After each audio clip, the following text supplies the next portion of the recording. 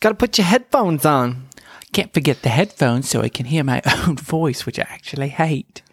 No, you don't. Governor? Why are you doing that, though? I don't know.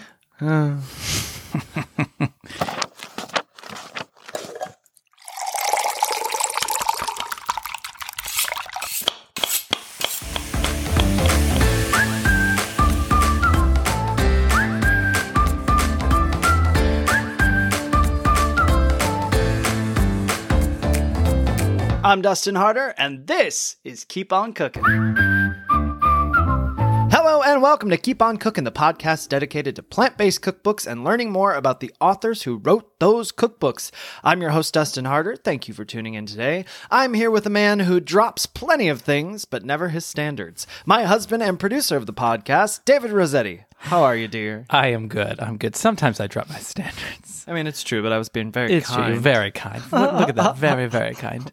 I am good. How are you? I'm in a mood. Dear? I know. I'm trying to keep it cool for the audience. You are in a little bit of mood. A mood, y'all. My knee has been injured for the last 6 weeks or so, and my doctor was like, "Oh, it's just this, just rest." So then I rested, and it felt great. And then we're packing, we're getting ready to move. And yesterday I was packing and moving things and lifting things, and my knee hurts again. So I'm gonna have to go to a specialist probably, and I'm angry about it because I haven't been able to go to the gym. So I'm spicy. He's spicy. Spicy and salty. He's like sriracha. I need the gym right now, not just for work, I know. for health. I need it. Well, not for physical health, but for mental health. So sure, I'm getting very, very frustrated, and I'm, So, and yeah.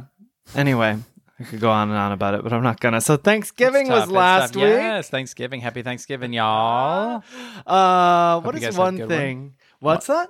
I said, just saying, everybody. I hope everybody had a good Thanksgiving. Yeah, I hope it was tasty. What's one thing in this crazy world of 2020 that you're grateful for this year, my love? You're thankful for. I'm thankful for you, That's Mr. very Spicy. sweet. Even when I'm the spicy? sweet to his So spicy. right now.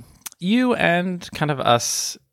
I mean, a year ago. Potentially today. What's the date? Oh my gosh, yeah. It could be today that we packed Holy up a crap. 22 because they only had a 22-foot truck for us. We had scheduled a 16, but they gave us a 22. David's face went white. We showed up and they were like, we rented out that truck. Your truck's not here. And within 10 minutes, we had basically a diesel-filled death machine. We were truck drivers. We were basically truck drivers trying to navigate out of the Queens, the middle of New York to get to Jersey and then start heading south. It was nuts. And they were like, by the way, it's diesel.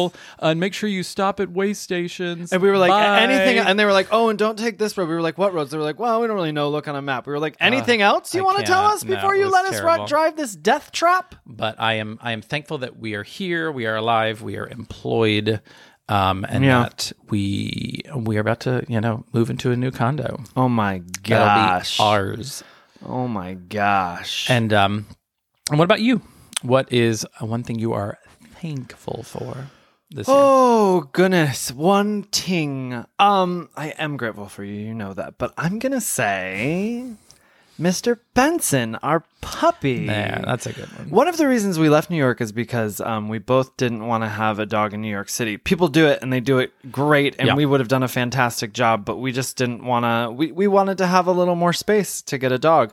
So that was a motivation behind moving. And when we did, we finally got our little rescue pup, Mr. Benson, who's actually laying down sleeping next to us right now. So I am so grateful for this Precious pup. little angel. He's Sweet baby angel. just makes life better. He's everything. So I just love him. I love him. I love him. I love him. Adopt, don't shop, please. Adopt, don't shop. And as we're recording this a couple days before it comes out, we are talking about our condo. This comes out on the day that we're closing on the condo. So today, right now, when this episode is dropping, when it drops, We'll be in the boardroom. I don't know actually where we're going to be. But I don't know, somewhere with mask on, 6 feet apart, and it'll be, the this is new crazy. normal. But when this episode comes out, we're going to be closing on our first home. It's very cool. That's crazy.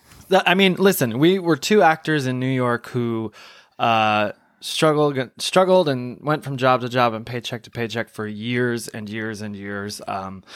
Somehow always making that crazy rent work there. Mm-hmm. And But just rent. I mean, just money just kind of flying out for tiny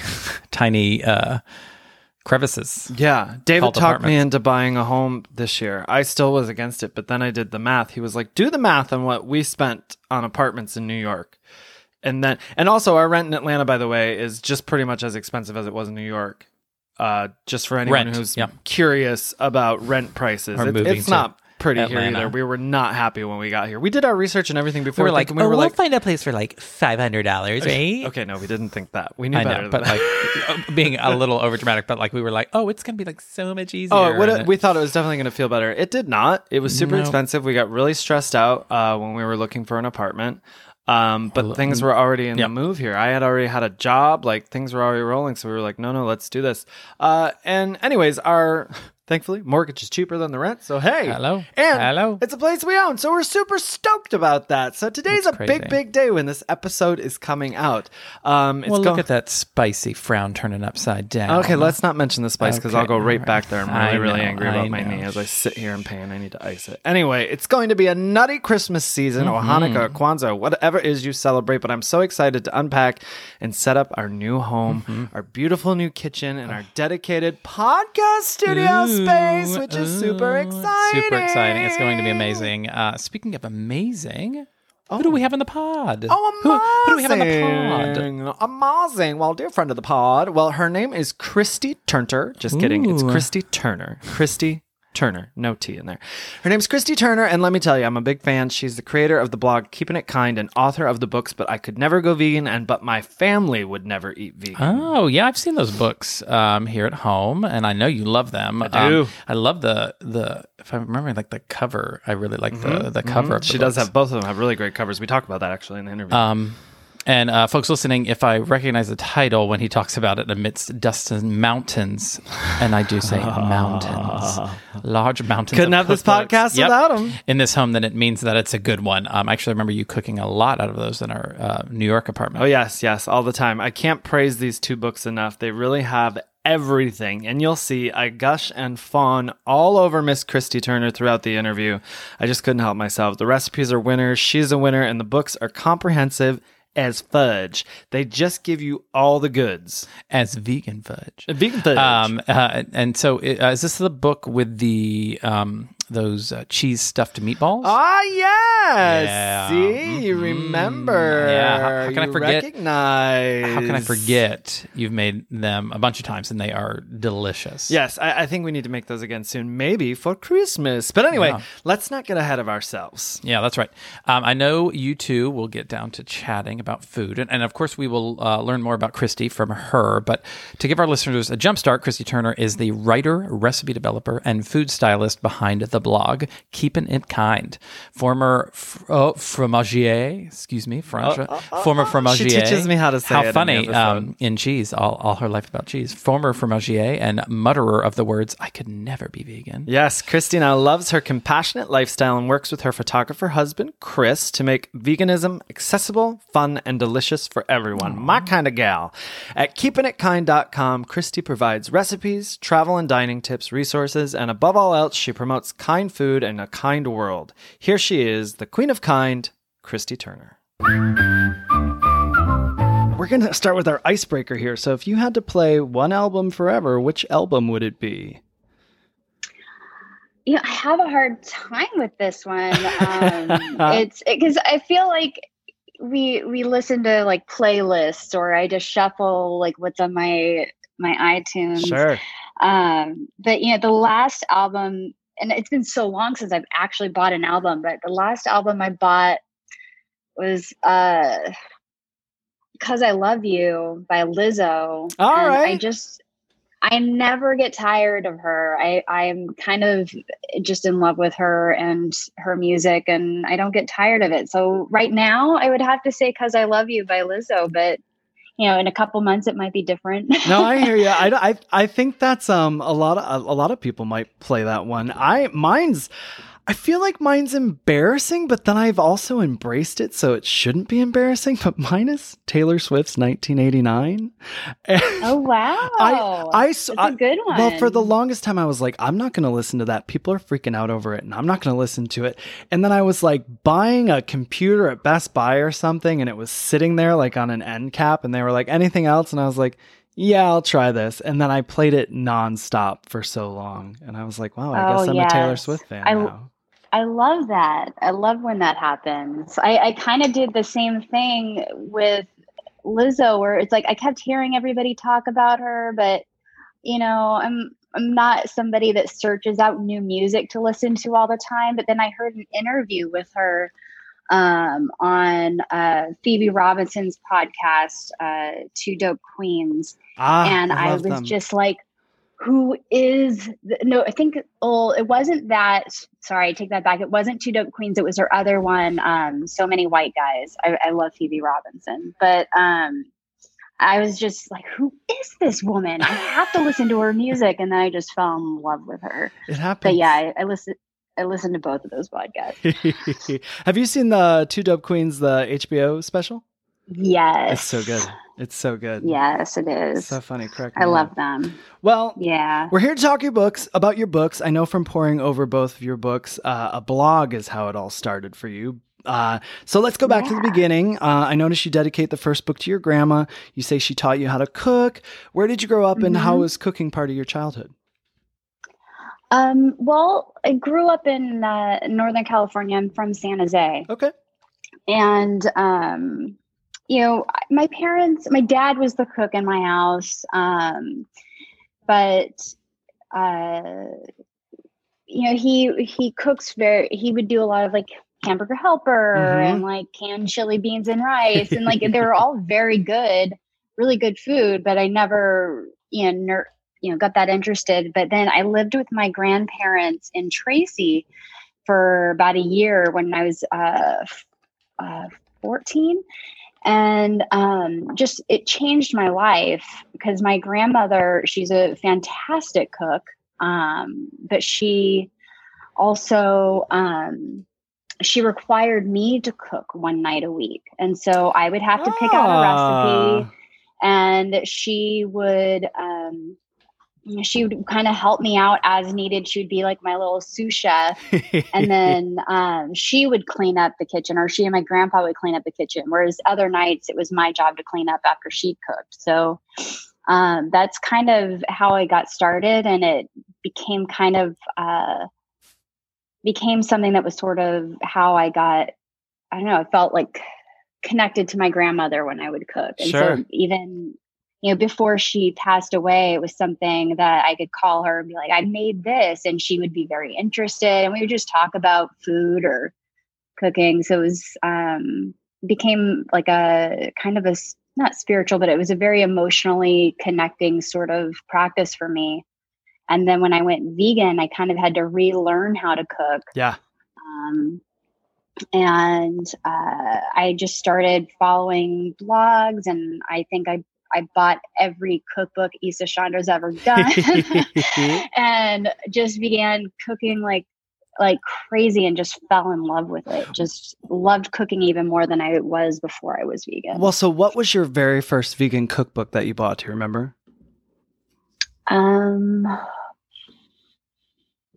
I think Veganomicon. There you go. I mean, that's basically an encyclopedia of vegan cooking. Yes. It's a great book.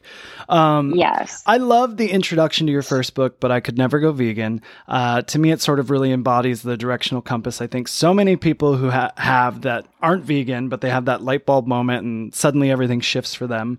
And you were, how do you say it? A fromager? How do you say it? I was a fromager. Fromager. Yeah, I should have just went for it. Fromager. Or you could, even easier, you can say cheesemonger. That's what I was gonna say it, but then I was like, I don't know if I'm right on that. Well, you were. Tell us how you went then from being a cheesemonger to at a snooty French restaurant and fancy cheese shop to a vegan food blogger and 2-time cookbook author. Well, there was a little bit of lag time. I moved to Los Angeles right in 2008 when there was a recession, and I'd been a personal trainer for years before that. But personal training wasn't going anywhere in 2008 because nobody could afford it. So I was like, you know what I really love? I really love cheese. So I'm just going to go for it. And I got a job in a restaurant in West Hollywood. It's no longer there, but I just got trained and just really, I was so into cheese, and I was pretty good at it. I was really good at like tasting a cheese and knowing like what part of the world it was from, what animal. It was like, I think about it now and it's really sick. It's Sure. like disgusting. But at the time I loved cheese. And then I was approaching 30 and realized I needed health insurance. And so I got a different job working for a personal catering company. And then it was there. It has nothing to do with that job, but a friend of mine, I don't know if he's the author of the Sriracha Lovers cookbooks. No, but I've heard of those books. Yes. And his name is Randy, and he shared something on Facebook, just like a video about pigs in a factory farm. And I'd been vegetarian at that point, but I was like, oh, this is terrible. Mm-hmm. This is really terrible.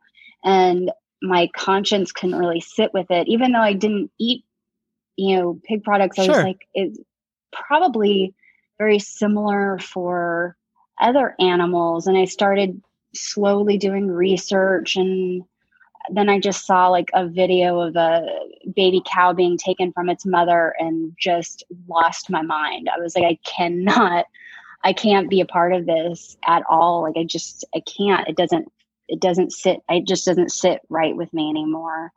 And it was right after my husband and I had gotten married, and we had a honeymoon planned for Greece. So we went to Greece, and I was like, I don't want to try just being vegan now because it's too difficult just trying to do this in another country. And so we had tried being vegan for 2 weeks before our honeymoon. It went great, but we went there and we ate yogurt and cheese, right, and felt sick to my stomach by the end of it, just literally sick.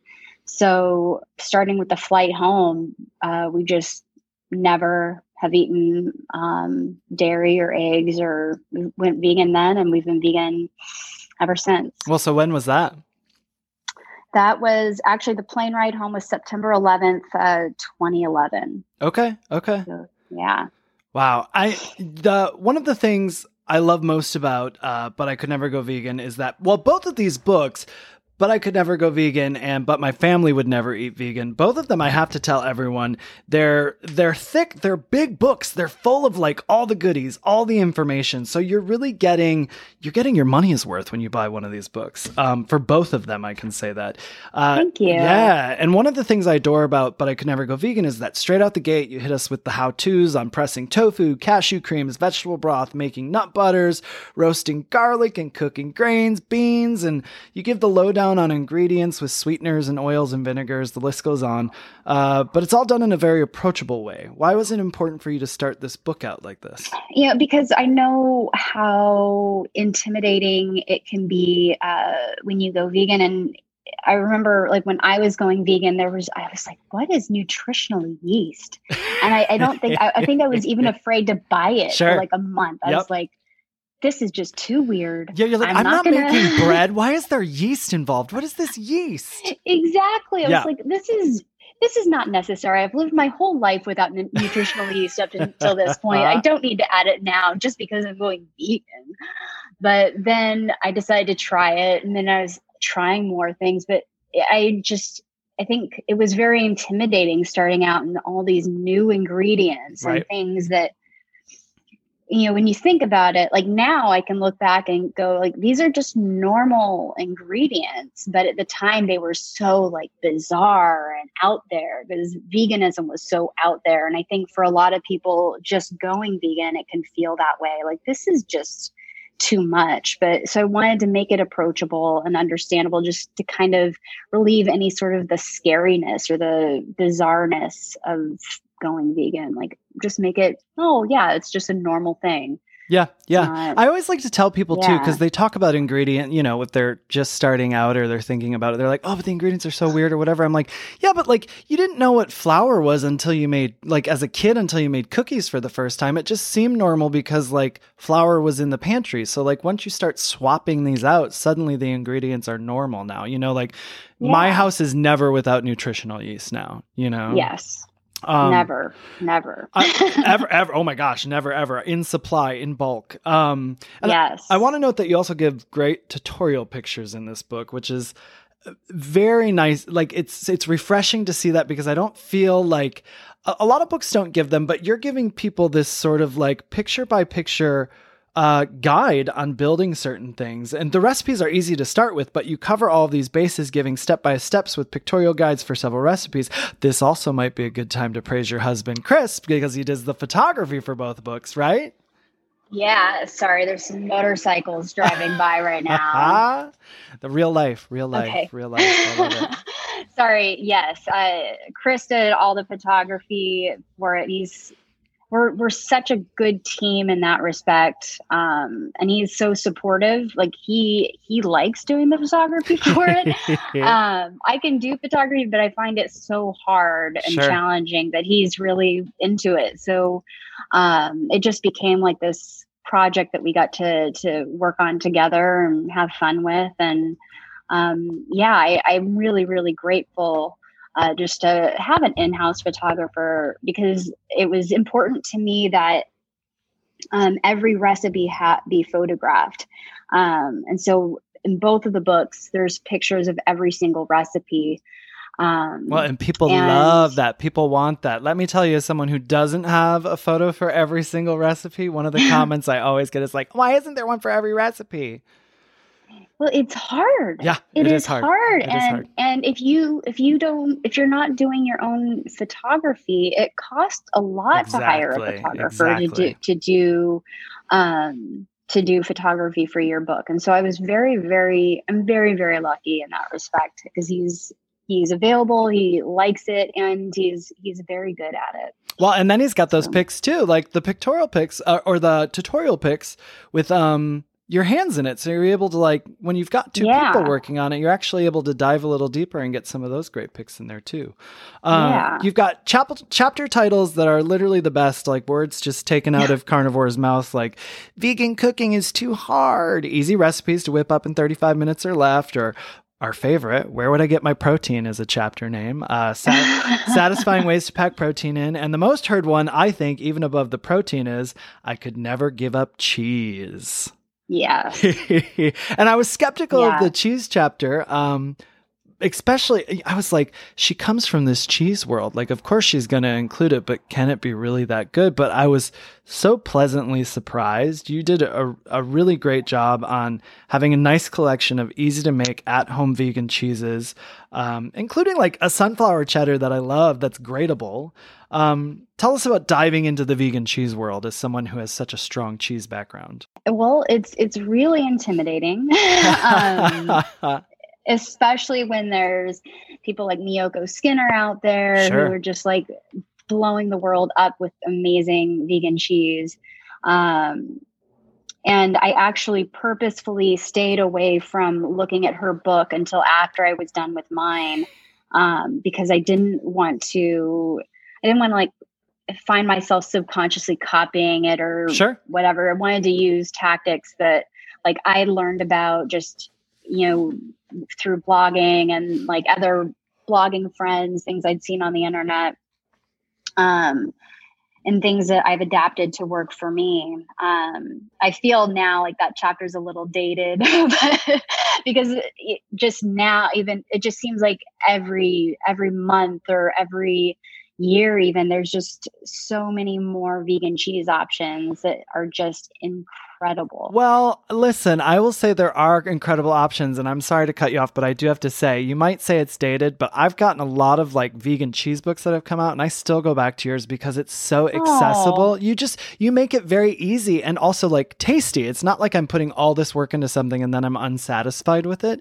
I make stuff from that cheese chapter, and I'm actually like, well, this is great, you know? So I don't think it's dated. I think it's timeless. Oh, well, thank you very much, Dustin. Yeah, of course, of course. I appreciate that. Well, but speaking of the cheese world, just out of curiosity, do you always make your own cheese, or are there vegan brands that you actually do like? One cheese that I still do make sometimes is my vegan goat cheese, I'm familiar. which is like the tofu based, like goat cheese log that's in the book. Yep. I'll still make that one. And of course, like cheese sauces, or I really like in my second book, I have a pepita parmesan that I'm addicted to. I just always have a jar of that in my fridge. But when I'm buying cheese, Miyoko's is always a great option. But I really do like, I like Treeline, and I tried Reine. Is that how you Reine? Oh, I don't know. Year. I haven't had that one. It was at my local like super posh health food grocery store. And I tried that. It was very, very good. It used to, like when I first went vegan, I remember I didn't even like Daiya very much, and now even Daiya is really good. I feel like they've changed their formula somehow, and now we always have Daiya cheese slices in the fridge. Well, because they've stepped it up to where you're like, okay, if I use this the right way, then it's great. Yeah. It's like, I feel like now it's really hard to go wrong. There's so many great choices out there. I like the follow your heart slices and, Have you tried the Miyoko slices yet? No, I haven't. They're good. They're tasty. Not tried. They're tasty. Oof, I can't wait. Well, so like I said, you've got every angle covered in this book. You really do make it an approachable book for somebody who says, but I could never go vegan. What year did this come out? The first one came out in 2014 and the second one came out in 2016. Such beautiful covers for both too. I know that's always the hardest part really in deciding books, and because that's going to be the calling card for it. Like, how is somebody going to pick this up off the shelf? And both of them pop. It's so nice. I love it. Thank you. Yeah, of course. Now, I've cooked from the first one a lot, the second one a little bit, but the first one I cooked from a lot. Two of my personal favorites. We've got the sweet and sour cauliflower, baked, not fried, with a sauce that cooks up super easy. You call vegetable the it vegetable, which it certainly has been in the last few years. But I also love, and I was surprised at how easily it came together. At first, I was like, gosh, a deep dish pizza. But the roasted veggie deep dish pizza loaded with mushrooms, zucchini, bell pepper, red onion, and it's baked with tell me if I'm saying it right or wrong, mozzarella cheese? Yeah, it's just because I think the mozzarella is made with macadamia nuts. Oh, there we go. Yeah. I didn't even put that together. My gosh. How silly. I've made it a couple times, but it's been a couple years. And it's on a cornmeal pizza dough. It's delicious. Thank you. Now, what are a couple favorites from that book from you that you want to tell people about? I'm a sucker for an Impossible cheeseburger pie. Because that actually, it goes back to when I lived with my grandmother. That was one of my favorite things in her recipe book that I would choose to cook. So I think I would do it at least once a month when I was living with them. And so for my first book, I was like, I need to find a way to veganize this. And I did. So that's definitely one of my favorites. There's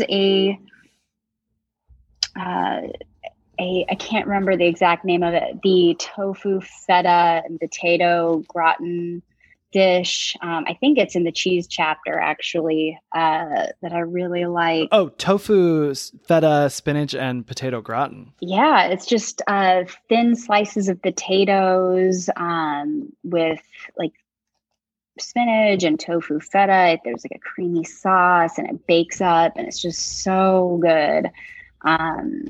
I'm just a big fan of potatoes. Any way they're cooked, I'll take it. Yeah, my husband actually makes fun of me all the time. He'd be like, "Oh, I don't know, is there potato with it? If there is, you'll like it." Well, then we move into, so you guys go get But I Could Never Go Vegan. It really is one of the best vegan cookbooks I've ever gotten.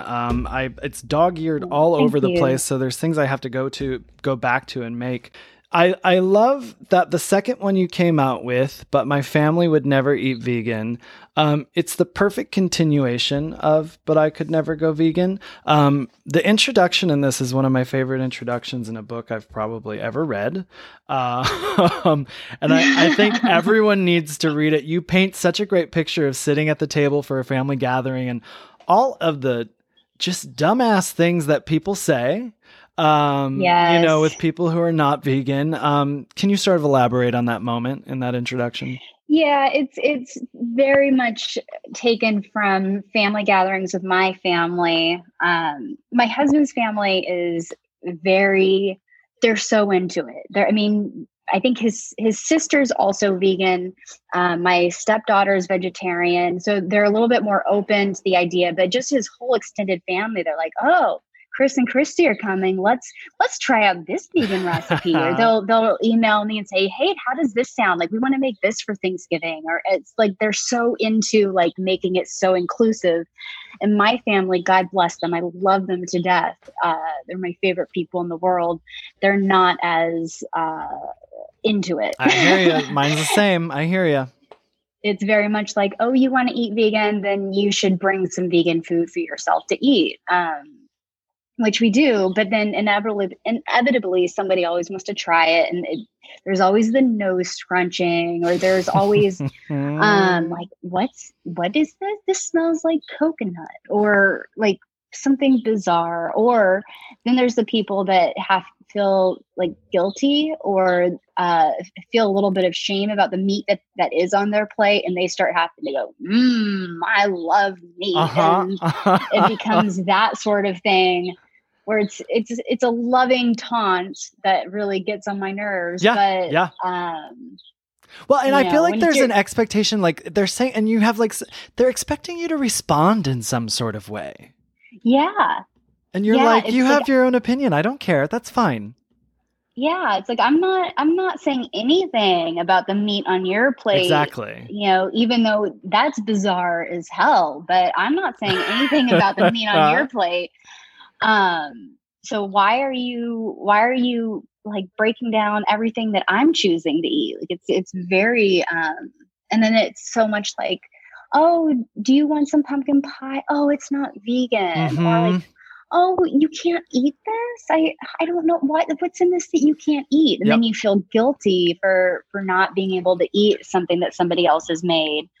There's so many uncomfortable moments, and you get through it. But I think what I really wanted was, because this is such a common thing for so many vegans, and it makes it very difficult to eat with your family. And for some people, I wanted to be able to bring families together, and everybody can maybe eat vegan, or they'll be cool with having at least one vegan dish on the table. Right. Just kind of change the attitude around it a little bit. Well, and that's kind of what I love too. You didn't make this book about, it's not, oh, I can make your whole family go vegan. It's more about navigating this space we're talking about being with your family who's not vegan, and how they sort of respond to you, and how you can do your part by being, I think you say it in the end here, basically a shiny, happy example of, a vegan who's present and living a great life, and has more than enough food to eat at the table.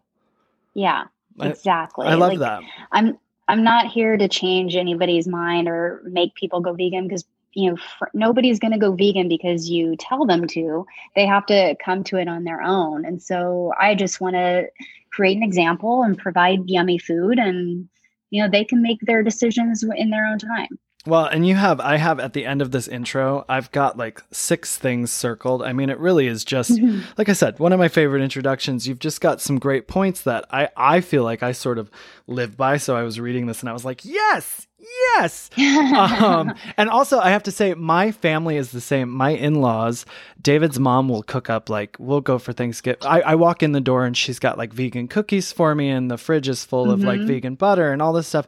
I'll go to my mom's and she's like, so for Thanksgiving, we're going to do the turkey first and you'll help with that and this, that. And I'm like, no, like, I'm not going to help you make a turkey. I don't know how many different ways to explain that. Yeah, it's exactly. And it just, I get to the point where I'm just like, no, I'm good. And like, I don't, to get into it more just always causes like a thing. They've gotten better, but it's certainly been progress over the time. One of the things I love you say is the first thing you need to realize is that this is your life. I know that's a shocker. If you want to be vegan, be it for health reasons, environmental reasons, ethical reasons, or just to piss off your mom, you can do it. And that's the best part. It's that simple. I mean, it's really that simple. You can do it, Yeah. Yeah. And then, you've got in here, I'm trying to find, like I said, I circled like 6 things. So I'm not going to just read your whole book to you. That would be pretty boring for you. But I do want people to hear this because I want them to go get it. Finally, here's the most important thing I want you to take away from this book. And I want you to say it out loud with me. It's not my duty to make my family go vegan. That's why the title of the book is But My Family Would Never Go Eat Vegan. If you try to make your family go vegan, you're going to encounter more resistance than you can handle. And nothing rings truer. And then you go on about just setting a great example. So really this intro nails it on all counts. Oh, thank you. Yeah. Thank you very much. And again, we go into this book. We start out with some great how-tos, which is fantastic. They're different from the first book. But you've got great things in here. And the chapters, titles, again, that sort of ring true from carnivores. My family demands eggs and bacon for breakfast. And I love the tofu rancheros in this book. So good. Oh, yeah. Thank you. Yeah. And you've also got a vanilla French toast in here with a strawberry sauce. I've had serious difficulty perfecting my vegan French toast game. What's a secret to your vegan French toast? It's to be perfectly honest, it's been a long time since I've made that recipe, or even had French toast in a while, because I've been on a real waffle and pancake kick if I'm actually going to make breakfast. Nice. But French toast, I think it's just finding that perfect balance of, it's a little bit crisp, but also like kind of soggy at the same time. Sure. Like it's a nice balance of those. So I think having ingredients in there that will give a little bit of the, crispness and also like that a little eggy taste to it. It's just a perfect balance of things. Yeah. But yeah, that it is a really popular recipe that I get a lot of, good feedback about. It's French toast is always a popular one to me. I'm working on a baked French toast stick for my new book. Those ones, you used to like, I don't know if you did, but when I was a kid, I would like those ones you put like in the microwave. I'm trying to make a version that we can like freeze and use for later. So yeah. I'm on like round number 5, so I'm getting close. But now we move on to other chapters. We've got, if forced to choose between chicken wings and me, my spouse would choose chicken wings. This is the meat and potatoes chapter. It resonates with me. I was born in Michigan, so it hits home a little bit. Oh, yeah. But I've made the cheese. I got to tell people about these cheese stuffed meatballs. They're a go-to for me. I make them regularly. I've made them for private clients in the past for their meals. They've loved them. And it's a mushroom and red bean meatball with a smoked Gouda cheese in the middle. These are that sort of, oh my God, delicious sort of meatball. Do you want to tell us about it a little bit? Those I created with my husband. He's very into like meaty, like, greasy diner, like super rich, type foods. And so a lot of the stuff in that chapter is made especially for him. But, I think I've had some sort of, in, my past non-vegan life, a cheese stuffed meatball, and I'd completely forgotten about it. But then when I was writing this cookbook, I was like, oh yeah. Oh yeah, that would be awesome. And so I think it took a few tries to figure out the right consistency for the cheese and how to get the meatball to hold together around it. but once you do, it's so good. Yeah. Especially if you have some good pasta and the sauce all together. It's really great. They're truly delicious. I don't know if you tried this yet, but if you try making a meatball sub with those, oh, it is amazing. I mean, I haven't, but I'm gonna now. Yeah, once I didn't have any pasta now, so I had some leftover meatballs, and that's what happened, and it was so good. Oh, that's really good. Yeah, and it's funny in the header, you're like, oh, these are a little labored to make. And I got to tell you, I feel like they were super approachable and easy to make. I think maybe like the only thing is like time, because you're rolling balls and all that. But like essentially, it doesn't feel too labored to me at all. Honestly, I don't feel any of your recipes are. They're really approachable, not labored. What's a go-to then beyond these meatballs? What's a sort of go-to meat and potatoes recipe to make for a family if you're going to like a family event or something? For a family event, something definitely. I like making a meatloaf. I feel like a meatloaf is I think I can't remember if it's on my first book or second book, but I do have like one of my favorite go-to meatloaf recipes in there. It's one of those things that it can taste so similar, and meatloaf, you don't really, it's just a loaf. It's not super meaty, even if it's made from real meat. Right. Like it can so if you make it with lentils and mushrooms or beans or quinoa or whatever it is that is the basis of your meatloaf, it still has that meaty taste because it comes from the seasonings and what you put into it. Yeah. And it's a nice, easy thing that you can make in advance and bring to something and reheat. And it goes really well with mashed potatoes. It's a good party pleaser. Yeah, and it's nice and hearty too. Yeah. You've got the chapter, the in-laws will just add this to their list of my faults. It's a chapter full of meals to impress the in-laws, so they'll only say nice things about you. You've got a French onion soup in here, and that's a hard one to nail. So how'd you go about getting it right for this book? It took a few tries, and mostly because I think I've only ever had real French onion soup once in my life. So I was kind of trying to recreate something that I'd only ever tasted once. Sure. And so, but once I kind of took my mind out of the, like, how do I make it match this thing that I barely remember the taste of, to like, what can I just make that taste really good? And I studied some other recipes and then just like other non-vegan recipes, and just kind of figured out the best way to go about to veganize it. But I think it was just getting the cheese sauce so it would get that crisp, like kind of broiled top, but still melty and kind of oozing into the soup. Yeah. It was one of the more difficult ones, just because the flavor profile wasn't what I was super I wasn't as familiar with, but it turned out so good. And it is really impressive to serve to someone if you're trying to impress someone. Sure. It does look really nice. Well, and French onion soup seems to be one of those ones that always excites people too. They're like, oh, ooh. Yeah, that's fancy. Right, exactly.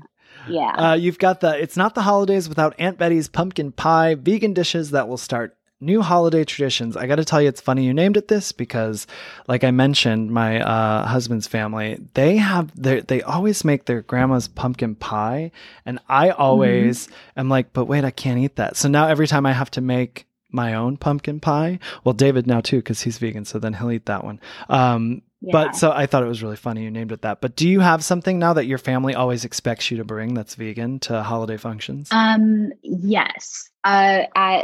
For my husband's family, it's just without, and I think I even say it in the book, without question, I'm required to bring the mushroom gravy, and it's not even my recipe. It's Issa Chandra's recipe.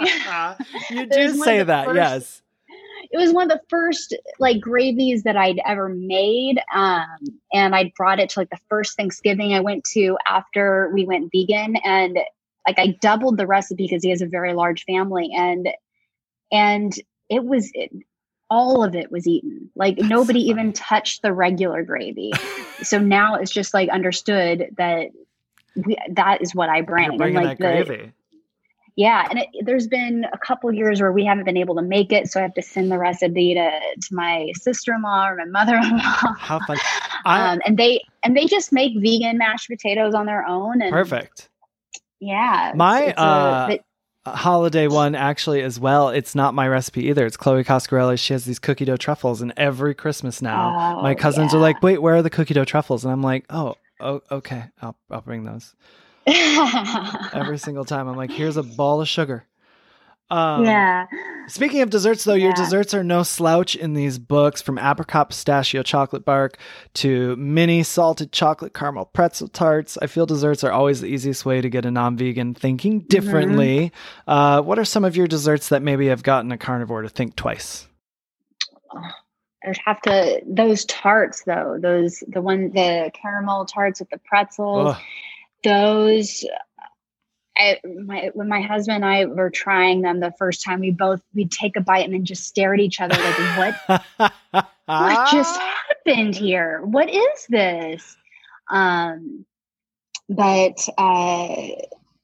And I think any sort of cookies are so easy, and they're so, any sort of like chocolate chip cookie or oatmeal raisin cookies are so easy to get right, and they're easy to bring places, and people will just, they eat them without thinking about it so much. It's not like, oh, this is a cake and I guess I'll try a little slice. It's like, oh yeah, I can eat a cookie, and then they eat another one and another one. It's a good gateway drug. It sure is. It sure into is. the vegan world. Yeah. Yeah. I always feel like cookies and cupcakes always, people are like, what? Oh, what? yeah. How? And I'm like, you guys, so easy. It's not even funny how easy that is. Yes. Oh, I love it. Yeah. Cupcakes are great. Well, you've been the best. We're on to our rapid fire questions here. We got a baker's dozen for you. All right. So what's your favorite ingredient to cook with? Cauliflower. Yes. And what's your favorite vegan restaurant? Oh, right now, the one I'm craving the most is Beyond Sushi in New York City. I haven't had it in a few years, but every time I see it on Instagram, I'm like losing my mind. Yes. Oh my gosh. I love Beyond Sushi. We do too. We just moved to Atlanta from New York. I was there for 20 years, and Beyond Sushi, it became in the last couple years where I would like have everyone. They opened one that's on like 37th Street, and it's bigger with like more seating. And I would always have everybody meet me there, and we'd always get all the sushi. It's so good. It's so good. What's your favorite items to have in a burrito? Favorite kind of burrito? I like plain. If it's just like plain beans and rice, or like beans and a vegan cheese, I'm simple. I like it simple. I am too when it comes to a burrito. What are you watching on Netflix right now? I'm watching Flowers. Oh, I haven't heard of it. It's an Olivia Colman show, and I'm obsessed with her right now. But it's just a British half-hour dark comedy. Dark comedies are my favorite, and it really it addresses mental illness in a very real way. Sure. But it's also very funny, and there's kind of echoes of the Royal Tenenbaums, and it's just a quirky family, and I love it. All right. And what is it called again? Flowers? Yep, it's called Flowers. Waffles or pancakes? Waffles. All right. Kitchen tool most frequently used? My cast iron pan. That's been mine lately. What is your most used emoji? I would have to say, what do I do the most? Probably just hearts. I'm not a big emoji person, but yeah, I like to do hearts. Okay. I like the monkey emoji too. Okay. I think it's really cute. Monkeys and hearts. Yeah. Coffee or tea? Coffee, definitely coffee. Yes, me too. I almost said coffee or tea. I was like, no, it's definitely coffee. Yeah, hands down coffee. Favorite movie? That's sort of a broad question. I don't know if you can rapid fire that one. Ooh. Favorite movie? Ferris Bueller's Day Off. You did it. Bang, right there. Favorite vegan cheese. It doesn't have to be a brand. It could be the mozzarella. Like what's your favorite kind of vegan cheese? It can be a brand as well. Favorite. I like. Oh, I don't know. That's harder than the movie question. I really have been into Miyoko's sun-dried tomato creamy cheese. Mm-hmm. I love that one. I know what you speak of, a yes. nice cracker. Yep, absolutely. So good. Brad Pitt or Bradley Cooper? Brad Pitt. And what toppings do you like on your pizza? I like a good pesto pizza with mushrooms. Pesto and mushrooms, maybe some artichokes too. Oh, sounds delicious. Now, the last one. What's an item on your bucket list? Ooh, bucket list. I want to do a cross-country trip across Canada. My grandparents did it, and my grandpa would always tell me about it. My grandpa just passed away in October, but I remember him telling me about. No, it's okay. That he would tell me about how much fun he and my grandma had driving just from one coast of Canada to the other, and so I'd like to do that. Nice. I'd like to do that too. Oh, I love that. That's great. Well, that's your rapid fire. One more question for you. This is our book brag. Book brag. So if you can think of something that you're most proud of, or I'm giving you the right to brag right now, when it comes to either both the books as a collective or one of the books, just give me a book brag, something you're most proud about because of the books. I'm very proud of. They're not just cookbooks that have great recipes in it. I feel like they were really, they're works from my heart. So many recipes are developed from recipes that were, that I had growing up, or that my grandma would make, or that my dad would make. And so more motorcycles. Starting to think you live at a racetrack. I almost do. But even when I was making the second book, I reached out to just a group message on Facebook to all my family members and childhood friends, my husband's family, just saying, what are some of your favorite recipes to bring to that are in your family? Yeah. And, so there's so many recipes, especially in the second book. And there's one recipe that is my husband's grandmother's date nut bread that his family loves so much that they only make that version now. And it's so special that I was able to take this beloved recipe of their families. And now it's just we're making Christy's Grandma Hope's date nut bread. I love that. And yeah, they'll send me pictures of it, and it just really warms my heart. But yeah, so I think it's just that they're not just cookbooks, they're works of my heart. Yeah. Oh, I love that. Well, congratulations on both. They really are just amazing books. I love them. We can find everything at keepingitkind.com when it comes to you. Is that correct? Yes, that's correct. Fantastic. Where else should we be following you on social media and all that good stuff? I'm mostly just on Instagram these days. I actually haven't been on Facebook in a few months. Okay. That sounds healthy. I like it. Yes. Instagram's my favorite form of social media. So you can usually find me there. And it's just at Keeping It Kind. Perfect. I love it.